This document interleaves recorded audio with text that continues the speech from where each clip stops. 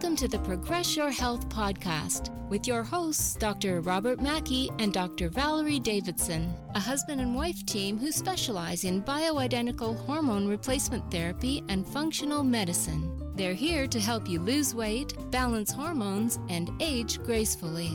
It's their mission to motivate, educate, and empower you to take your health to the next level. And now your hosts, hormone experts, Dr. Maki and Dr. Davidson.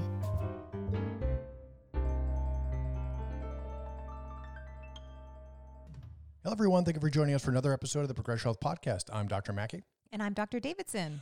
So on this one, we have actually a question from Marisa.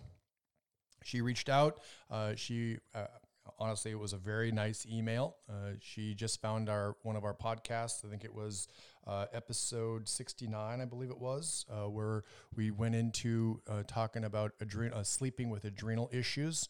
And after that, she sent a very complimentary email, and she gives quite a bit of detail. But I felt like it was worthwhile for us to discuss. Not only that she took the time to send us the email, but also because she does give some detail that I think as we're trying to do here, a lot of people can learn from her experience. And on episode 69, we talked about the adrenals and sleep. And we have some kind of characters we deemed as part of the adrenal fatigue causing sleep issues. We have the zombie, which sleeps all night and all day, could sleep forever, 24/7. And then we have the vampire, which tough time waking up in the morning. But come evening time, they are alive. So vampire, zombie, and then what Marisa, which I'm going to go into her question here in a second, is a ghost. So we have a ghost, which is where you fall asleep just fine, no problem, but you wake up in the middle of the night, whether it's once for a couple hours or several times throughout the night.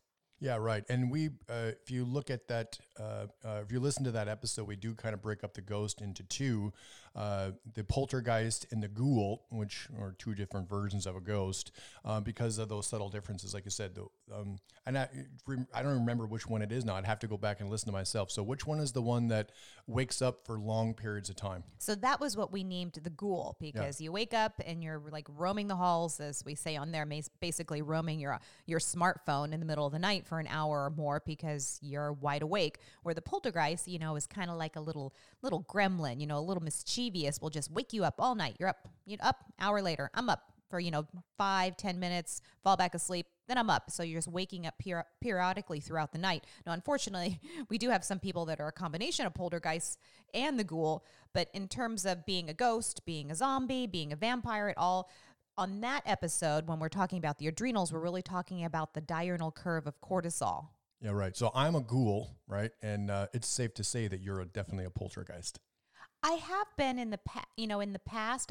I've gotten better, but being a perimenopausal female, we technically, if you look at pretty much overall perimenopausal females, they fall more into the ghost category, where younger people fall more into the vampire category, and then just very fatigued, very adrenal stressed, chronically adrenal stressed people over long time, they end up turning into a zombie. So, if we were to really go into it, the vampire, the ghost will eventually at some point, if you don't, do some intervention, they all turn into zombies at the end of the day.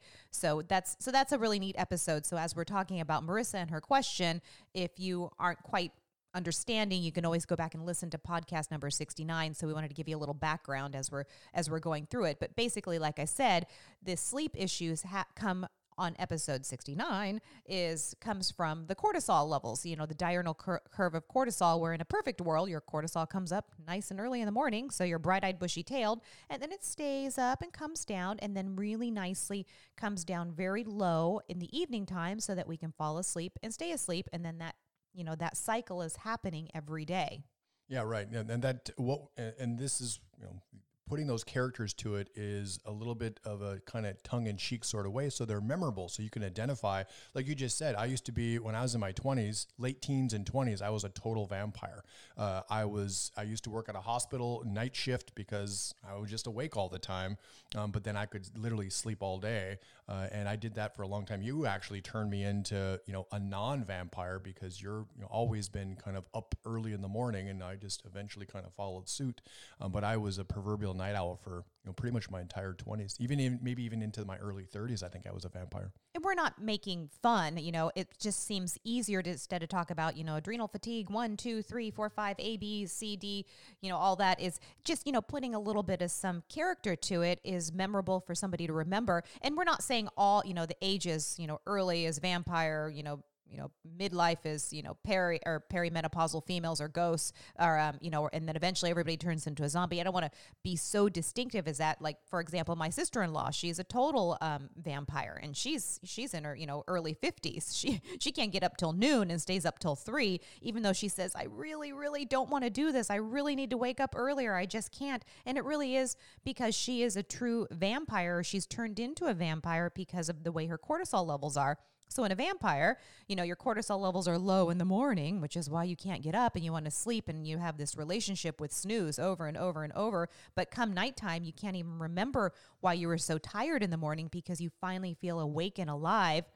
Yeah, they might not be till like midnight. Exactly. Usually after 10 o'clock. And now they're, like you say, they feel alive and it's midnight when you should be sleeping, and now they finally feel awake. That process, and I think with all three of them, but certainly with the vampire and the ghost for sure, it's what, if you want to, speak in physiologic language, it's what they call a reverse diurnal curve. The curve has flipped. So instead of having high cortisol in the morning and low cortisol at night, you have just the opposite. You have low cortisol in the morning and high cortisol at night, and it, just completely flips upside down. Now, if everybody went camping for a month, that's a long time to go camping. But if you were in the woods for a while, no ambient light, no cell phones, no nothing, which in some ways is kind of, a little anxiety provoking, even thinking about that to some extent, because we're also attached to our devices, that most of those problems would just disappear because there's nothing that would interfere with those normal circadian rhythms.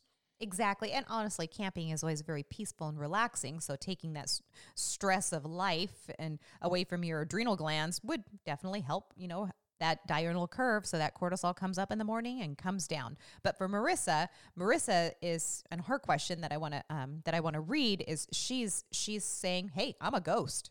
Yeah, right. And she did say that it kind of described her to a T, and that's, just from experience, that's why we kind of put them together that way, because we see these patterns over and over and over. And when you go, unfortunately, when you go have a sleep study or go see your endocrinologist or your gynecologist or your GP, they're not going to tell you that you act like a ghost or you act like a vampire. So it's just a different sort of way to, for people to identify. And once you identify, now you know what the problem is. It's not a diagnosis. Being a vampire is not a diagnosis.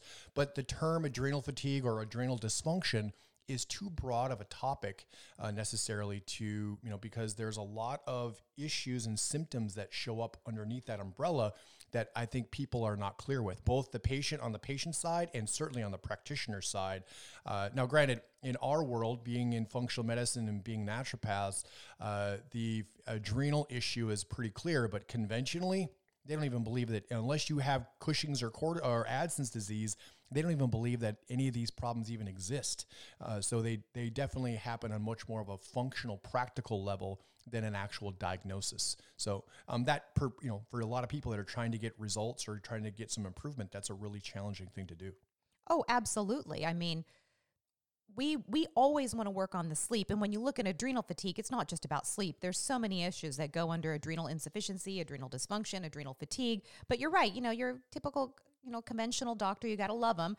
They probably aren't going to view it that way. If you go in and say, hey, I have trouble sleeping, or I wake up in the middle of the night for an hour and a half, they'll probably say, hey, join the club. Me too. Here's some medication. Yeah, right. Yeah. And we're not fans of any of the sleep medications because we think that they They kind of provide fake sleep, and even some of the other anti-anxiety medications and other things they use for sleep, those have kind of a slippery slope where once you start going down that path, then your sleep you're going to have some issues there, on a long-term basis.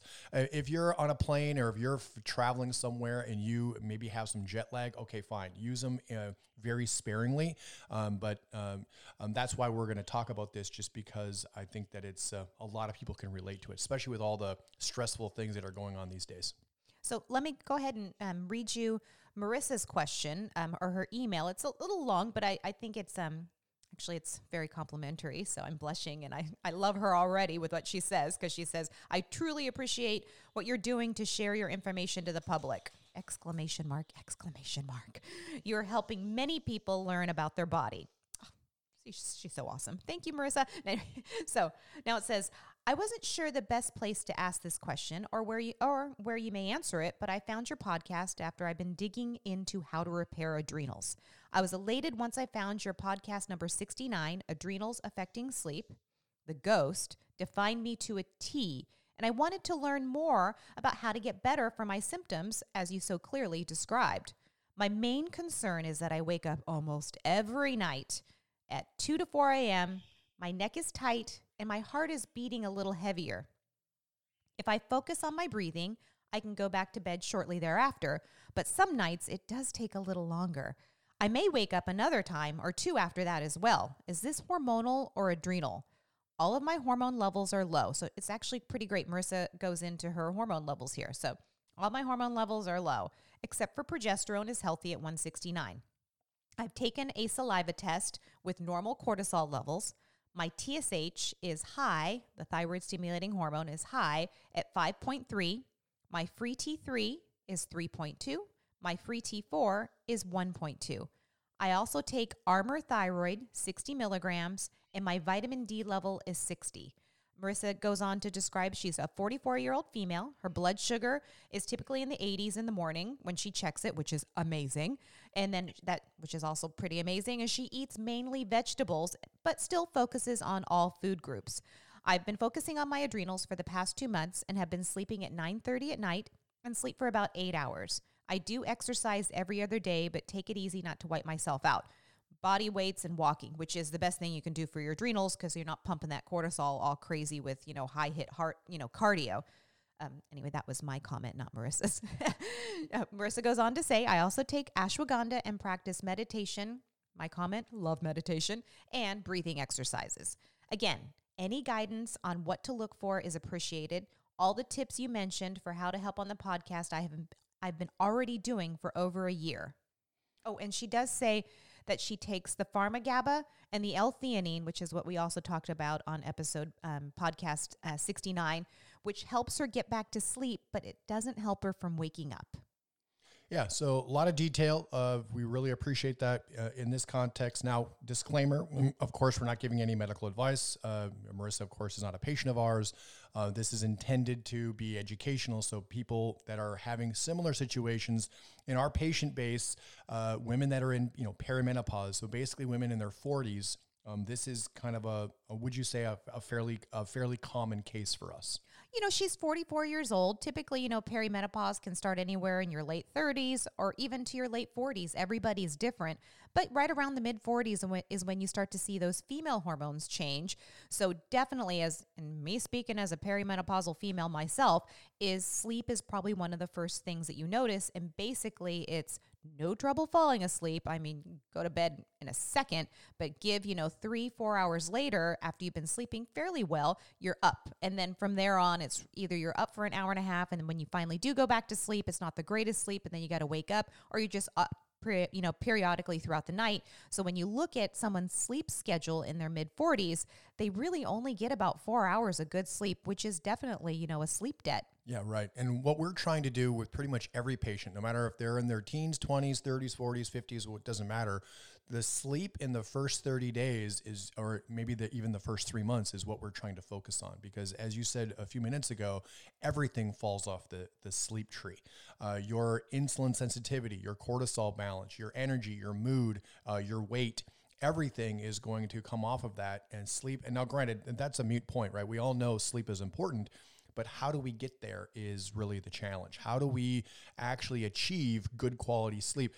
When our intake forms with a patient, I always ask as a letter grade, if you had to give your sleep quality a letter grade, what would it be? And invariably, women, just like Marisa, always grade their sleep somewhere between an F to a C minus. Usually it's an F or a D, which is part of the reason why they're coming to see us, because they can't seem to figure it out or improve it in any way. And our goal is to get them to a good solid B on a nightly basis. What does that look like?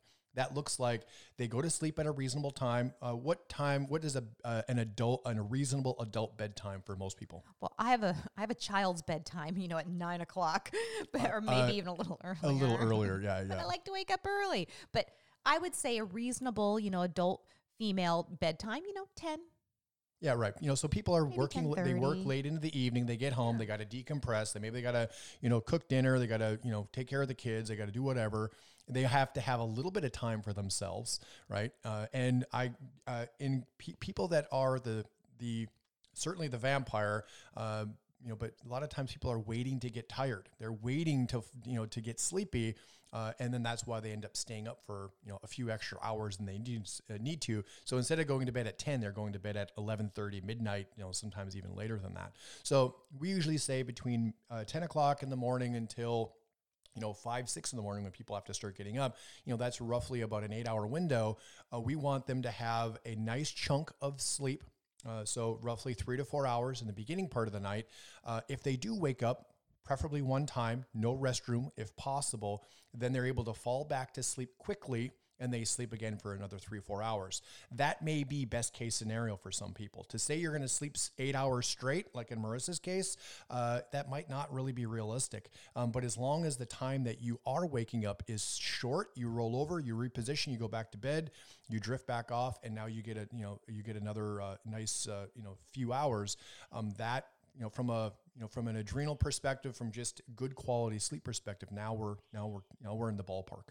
So, Marisa is saying that her saliva test for her cortisol levels were almost normal. And those tests are great. Saliva tests are extremely accurate for testing your cortisol levels, but the reference ranges can be a little bit vague, because what I tend to find is that, especially with the ghost, is that their cortisol is actually pretty good in the morning, which is why they get up and get going. It drops in the afternoon, which is why ghosts tend to want to get everything done by, noon or 1 in the afternoon. That's you. No. Noon. You're done I'm a by morning person. You're a morning, you're done by noon. But hey, they have that cortisol that drops, and then it looks, what you'll see on a cortisol test, saliva test for the ghost, is you see that it drops in the afternoon, but the cortisol's normal in the evening at bedtime. So it goes where you say, hey, it's normal, but really what happens is when you see it dip in the afternoon, but it comes up to normal in the evening time, that means that it's bouncing all night long, which is why the sleep isn't very well. And so I would love to have a look at Marissa's cortisol test, because I bet her cortisol at night is normal, or maybe even just a tiny bit elevated. And that's why she's saying that her neck is a little tight, that her heart is beating a little bit heavier, is when you have those catecholamines or, adrenaline, cortisol, the stress hormones in your system, that's what it's supposed to do. Yeah, right. And when you are stretched a little thin, right? Maybe you got some stress at work, you're over-exercising. She says she's exercising every other day, so she's clear not to be pushing herself physically too much. When there's not necessarily enough cortisol to go around, her blood sugar is listed at 80. I'd be curious to see if she's ever had any low blood sugar symptoms, shaky, jittery, headache, that hangry feeling, needing food right away. I would probably bet in the past she probably has. That is very often an indication of low adrenal function. People that get dizzy, they sitting down on the couch, on the kitchen table, whatever, they stand, or maybe their desk at work, they stand up really fast to go do something, and all of a sudden they get a little dizzy. They have to hold on to something to kind of catch their bearings. That's also a sign of, they call that postural hypotension. It's another sign of low adrenal function. So if that's the case, that's why in the middle of the night, she's having literally a little bit of adrenaline released into her bloodstream, which is why her heart rate increases and her neck tightens up, because it's like a unnecessary sympathetic response that her body really can't She really can't help it. So when there's not enough cortisol to go around for whatever reason, the body dumps in a bunch of, adrenaline unnecessarily, and you start having these physiologic changes as a result of that. And just to, we're talking about the adrenals with Marisa. So definitely those adrenals, we want to balance that cortisol, bring it up more than likely probably that afternoon, late morning, afternoon, bring it down at night while she's sleeping. But there's probably a little bit of an impact on her adrenals coming from her thyroid, because her TSH, the thyroid stimulating hormone, is pretty high up there, at almost 5.5, at 5.3. That's showing that her thyroid level is still probably on the low end, and low thyroid is going to put more of a stress on those adrenals because, they work together so finely tuned. Yeah, and she's on medication already, and her TSH is still 5.3. Okay, so she's under-medicated, and more than likely with a TSH like that, with medication, she probably has Hashimoto's. So she probably has the antibodies, either anti-TPO, anti-thyroid globulin. Now, that doesn't necessarily add too much complexity to it, but it gives an idea, hey, there's an immune system issue going on here. Very, very common to see a TSH a high normal or kind of stubbornly high. And granted, there is definitely an adrenal connection to that. Now, typically in a person that is got a very active lifestyle, they're doing all the things right, she's doing lots of things right, we would expect their TSH to be low end normal, like right around 1, maybe even below 1. Very common to see that in women, particularly women that are exercising a lot. So her having a TSH of 5.3, which is actually abnormal, the reference range only goes up to 4.5. That's a huge, I wouldn't say a huge red flag, but it tells us that, hey, there's something going on here. So in a case like that, we would actually switch and increase her medication. We want that TSH to be lower. Now, her free T3 isn't bad at 3.2. That's pretty reasonable.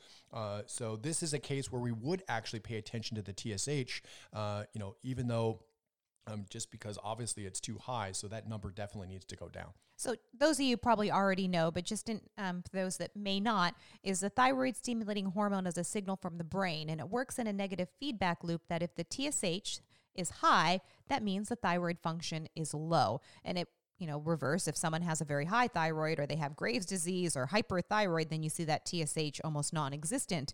So that's why when you see Marisa's TSH high at almost 5.5, that, distinctively says, hey, she's got hypothyroid, maybe even Hashimoto's. She's probably underdosed. So, first thing would be, readjusting that thyroid, also treating her as an individual, not just numbers on a piece of paper, but it's definitely a signal to say, hey, we got to work on the thyroid, as part of our treatment plan. Right. So adrenals, definitely supporting adrenals in the morning by raising cortisol in the morning. It automatically lowers it at night, right? Because all hormones in the body have a cycle to them. They rise and fall, rise and fall, rise and fall. Hormones are never static, except when we dose them in menopause. That's the only time that hormones become somewhat static, is because they're just not producing estrogen, progesterone anymore. That's an exception. But pretty much all the other hormones, insulin, cortisol, female hormones, testosterone, they all oscillate over the course of a month and a year and a lifetime. So by supporting adrenal function in the morning, trying to raise it in the morning and lower it at night, eventually that reverse diurnal curve comes back into balance. So usually dosing adrenal type things, whether you're using glandulars, you're using licorice or other adaptogenic herbs, you're doing that in the morning up until noon. So you get a nice rise to the cortisol, and then you're using other herbs and other things, like she said, Pharma Gaba, L-theanine. There's a bunch of other things you can do. Phosphatidylserine. Yeah. There's a bunch of other things you can do. Ashwaghanda you use at night. Magnolia. There's a bunch of other herbs you can use to lower it at night. And now, eventually, takes a while. Eventually, that pattern starts to reproduce itself. Now, she did say her hormone levels are all normal except her progesterone, are all low except her progesterone. What do you think about that? Well, it's interesting because Marisa is 44 years old, so she's probably still cycling, so she's having a period. So when you do a blood test for hormones, you don't know when they, or even a cortisol test or any test, that's one day and one one day in your 28-day cycle, we don't know where she is in her cycle. So she could have been in the early phase, that follicular phase, day 1 to day, 12. She could have been in the luteal phase from day 14 to day 28. We don't really know, but typically most women right around their mid-40s have a drop in progesterone. It's pretty much across the board. And when you drop that progesterone, that tends to cause the cortisol to come up at night, which is why perimenopausal females have trouble sleeping in the middle of the night. It's not hot flashes like in menopause. It's not night sweats like in menopause.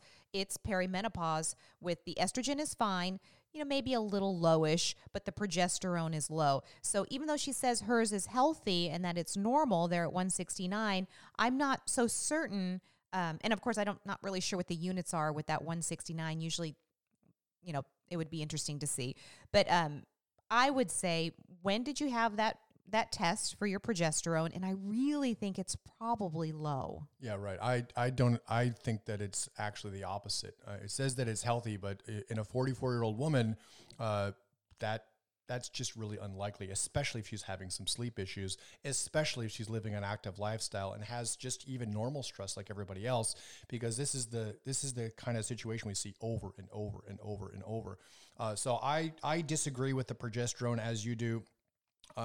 It is a little bit of a miracle what a little bit of thyroid, the type, the right dose of a thyroid and some bioidentical progesterone can do for a woman like this.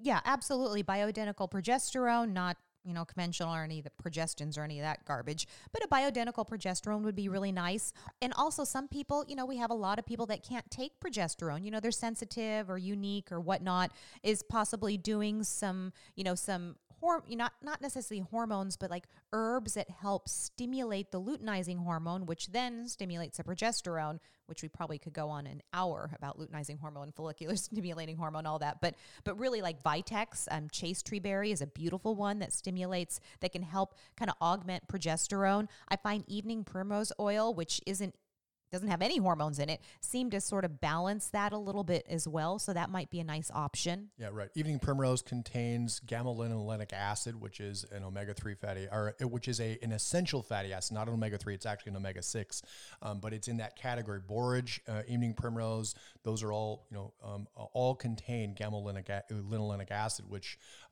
is has some very significant anti-inflammatory properties. Also using GLA in dry eye. That has been coming up. There's kind of a tangent. There's a product that people have been using for a long time called BioTears, and one of the main ingredients in that product is is a source of gamma-linolenic acid. That's what. Like, for example, PMS, is in some ways kind of an inflammatory process. So you take those essential fatty acids and it helps to kind of tone that down a little bit. And it actually has an effect on certain pro-inflammatory enzymes we're not going to go into right now, but certainly can be helpful in a situation like this. And the Pharma Gaba and the L-theanine, so I kind of use those a little bit differently. L-theanine I'll use in the evening, and I use L-theanine all day. If you're stressed out, you get a email or you have a chronic issue going on of stress, L-theanine can really calm you. If you have a speech to give, you can take L-theanine right before. It doesn't decrease performance, but it just kind of brings down the anxiousness. It brings down that stress. So that's a nice thing for people to take if they're kind of stressed out and they have a lot of things on their mind at night. I love Pharma Gaba because that helps, bring down that cortisol and relaxes you. Sometimes I'll use Pharma Gaba more in the middle of the night. So if you're waking up at, 1:30, 2:30, 3:30, you can take a little Pharma Gaba to help you go back to sleep quickly, but then it won't make you feel groggy or tired if you have to wake up, 5, 6, or 7. But so I would say maybe it might not be a bad idea for, somebody in Marisa's case like this, where the Pharma Gaba is helping her get back to sleep, but it's not keeping her from waking up, is like we had talked about earlier, is doing some other, kind of relaxing or calming adrenal supplements like I like, phosphatidylserine. That's a great one to take in the evening time to kind of help keep you sleeping. But just on a side note, as a female in her 40s, myself right now, more like late 40s, but getting there, getting to the late 40s. But I wish, a lot of us, and we're girls, we have smaller bladders. It's really hard to not have to go to the bathroom at once a night. Sure. Unless you're stopped drinking water at 6:30 and then you're dehydrated and you wake up a little dehydration headache. So instead I would rather, hey, wake up, go to the bathroom, lay back down, and then go back to sleep. And that's, I think that's reasonable. Yeah, right. Like I said earlier, when we're trying to get someone, we're not going to get them necessarily, if they're already having sleep trouble, getting them to an A quality sleep is probably not going to happen. But that, one time a night where they have to wake up, and if they do have to use the restroom, as long as they get that chunk before and the chunk after, that way they're getting as much uninterrupted sleep as possible. That's the key to be able to get down to those proper restorative stages of sleep that are necessary. And we need to get 3 to 5 of those cycles a night. And if you're waking up every 90 minutes or every hour, you're not going to get to any of that restorative sleep. And now that's going to spill over, like we said, into everything else that we do. Another little trick or another little clinical pearl is using another amino acid besides L-theanine. I like to use, in addition to that, I like to use glycine, especially if you're waking up in the middle of the night with those racing thoughts. You wake up, you're panicked, you're thinking about your to-do list, the next day, and a million things you got to get done. Glycine in a powder form, not capsules, but in a powder form, so you can control the dose a little bit more effectively. That can be a great way to help, again, have an effect on cortisol, kind of calm the mind. And now that adrenaline response doesn't happen in the middle of the night. Oh, yes, definitely. Glycine, and it doesn't taste bad. It comes as a powder. I tell people to put it like in a water bottle, maybe drink a little. If they're kind of having some, racing mind before they go to bed, they could drink half of the bottle, put it by their bedside table. So if they do wake up with maybe their heart's beating and they've got some thoughts in their head or feeling a little stressed out for the next, for waking up that morning, then they can just reach over and drink the rest of it. Yeah, right. So we're kind of following through the way that we think about cases like this. So we talked about adrenal function, morning and evening. We talked about adding in some progesterone, possibly talking about switching and increasing her thyroid medication. Now, there's nothing wrong with Armour. There's nothing wrong with MP Thyroid. There's nothing wrong with Nature Thyroid. Those are fine. We do use them quite often. We prefer to use compounded thyroid. And in her case, with her TSH, the goal for her TSH would be right about 1. So when you're switching medications like that, the conversion is not an exact conversion. So you just have to use a little bit of experience and switch and increase simultaneously, and then tweak that dose over time. So it probably takes about anywhere from a couple of months to maybe up to 6 months to get that dose right. So when you make that increase, you don't overshoot the mark and she becomes over medicated, but her TSH definitely needs to come down. I absolutely agree. Yeah. So one last thing that I think would be important just to mention. She says diet-wise, her blood sugar in the morning is typically 80, which is very good. I think it's really good. But it's almost kind of borderline too low, right? It's almost, when you see, now granted, she fits the profile of where an 80 blood sugar is actually her normal, right? Because that's where blood sugar are supposed to be in, let's say the 80s anywhere is usually a really good number. Now, occasionally, like I said a few minutes ago, those patients that have hypoglycemic type responses during the day, they go a few too many hours without food. And the ones that have that problem know who they are, right? They cannot go more than 3 or 4 hours without food. But when in the morning, when you see a fasting blood sugar, and it's, in the 70s or even in the 60s, now you know that there's something going on there. So she's right on the cusp of that, of it being, even though it seems normal, it seems almost excellent, it's almost too excellent. And that's where it kind of raises some red flags. And cortisol's main job in the body, cortisol's number one job, it's classified, and we've said this on the other podcast, but it's classified as a glucocorticoid. So it is a steroid hormone that affects blood sugar. That's what cortisol's job is. So insulin will bring your blood sugar down, and cortisol, plus a few other hormones, will actually bring your adrenaline, is the other one, will bring your blood sugar up. Okay, so if there's a lack of cortisol, there's not enough cortisol to go around, that's why your body kind of steps in there and dumps in a bunch of adrenaline. And now it becomes, your cortisol rising is normal, right? We don't become symptomatic from that, but your body dumps in some adrenaline because it doesn't have any cortisol left. That's where the symptoms come from. Now, we're not necessarily physiologists, and we're just kind of talking this little bit off the cuff, so we're not trying to be exactly accurate. This is more in a practical sense so people can understand. We're not trying to talk over anybody's head. But we've all known someone that fits that kind of situation. I think Marisa, my speculation would be that she probably does fit into that to a certain extent. And she says dietarily, this is the point that I wanted to bring up. She eats mainly vegetables, but focuses on all food groups. From my experience, that she is probably under eating on a regular basis. You cannot sustain yourself by eating mainly vegetables. There's not enough essential fatty acids or essential amino acids in that kind of a diet. Not to mention, she's probably calorie deficient. And if you are if you're in a chronic caloric deficit on a regular basis, that puts a huge amount of stress on your adrenals. It's almost invariable. And that's something, again, this exact age bracket is something that we see all of the time. You're trying to do everything right. You're trying to eat less, exercise more to maintain your weight, because once you get into perimenopause, it's very challenging to maintain your weight. And now that turns into its own problem on the back end. Exactly. I mean, I can understand it. She's 44 years old. She's hypothyroid. Her thyroid's underdosed. So she probably has to maybe, focus a little bit more on vegetables to maintain her weight, just because her metabolism might be slow just because of the thyroid, the female hormones, and the adrenals. So honestly, it doesn't mean, Marisa, stop eating vegetables. Vegetables are awesome. They have lots of nutrients, lots of minerals. But if, and like you said, you are focusing on all food groups. So she is mentioning that. It might be maybe, like you said, just making sure you're not becoming deficient in the protein, or deficient especially in the essential fatty acids. Yeah, right. Or just fat in general. Not even essential fatty acids, just a small component, but just fat calories in general, and just calories in general, right? I talk to people all the time about track your calories for a week, see what your average is, and I guarantee you she's probably, 1,500 calories or less. Where with her exercise 4 days a week, she needs to be over 2,000 calories a week. Okay, now that's really scary. You mean a day? I'm sorry, a day. Yeah, a day. And now granted, you don't have to necessarily be at 2,000 calories every day, but your weekly average, or your average caloric intake over time, needs to be close to what that maintenance level is. And the more activity you do, the more calories you need to eat. And if you don't, now you're putting a constant stressor on your adrenals that the body can't really overcome. You're basically literally in starvation mode on a regular basis. That, I think, is a big component, because she's doing a lot of things right.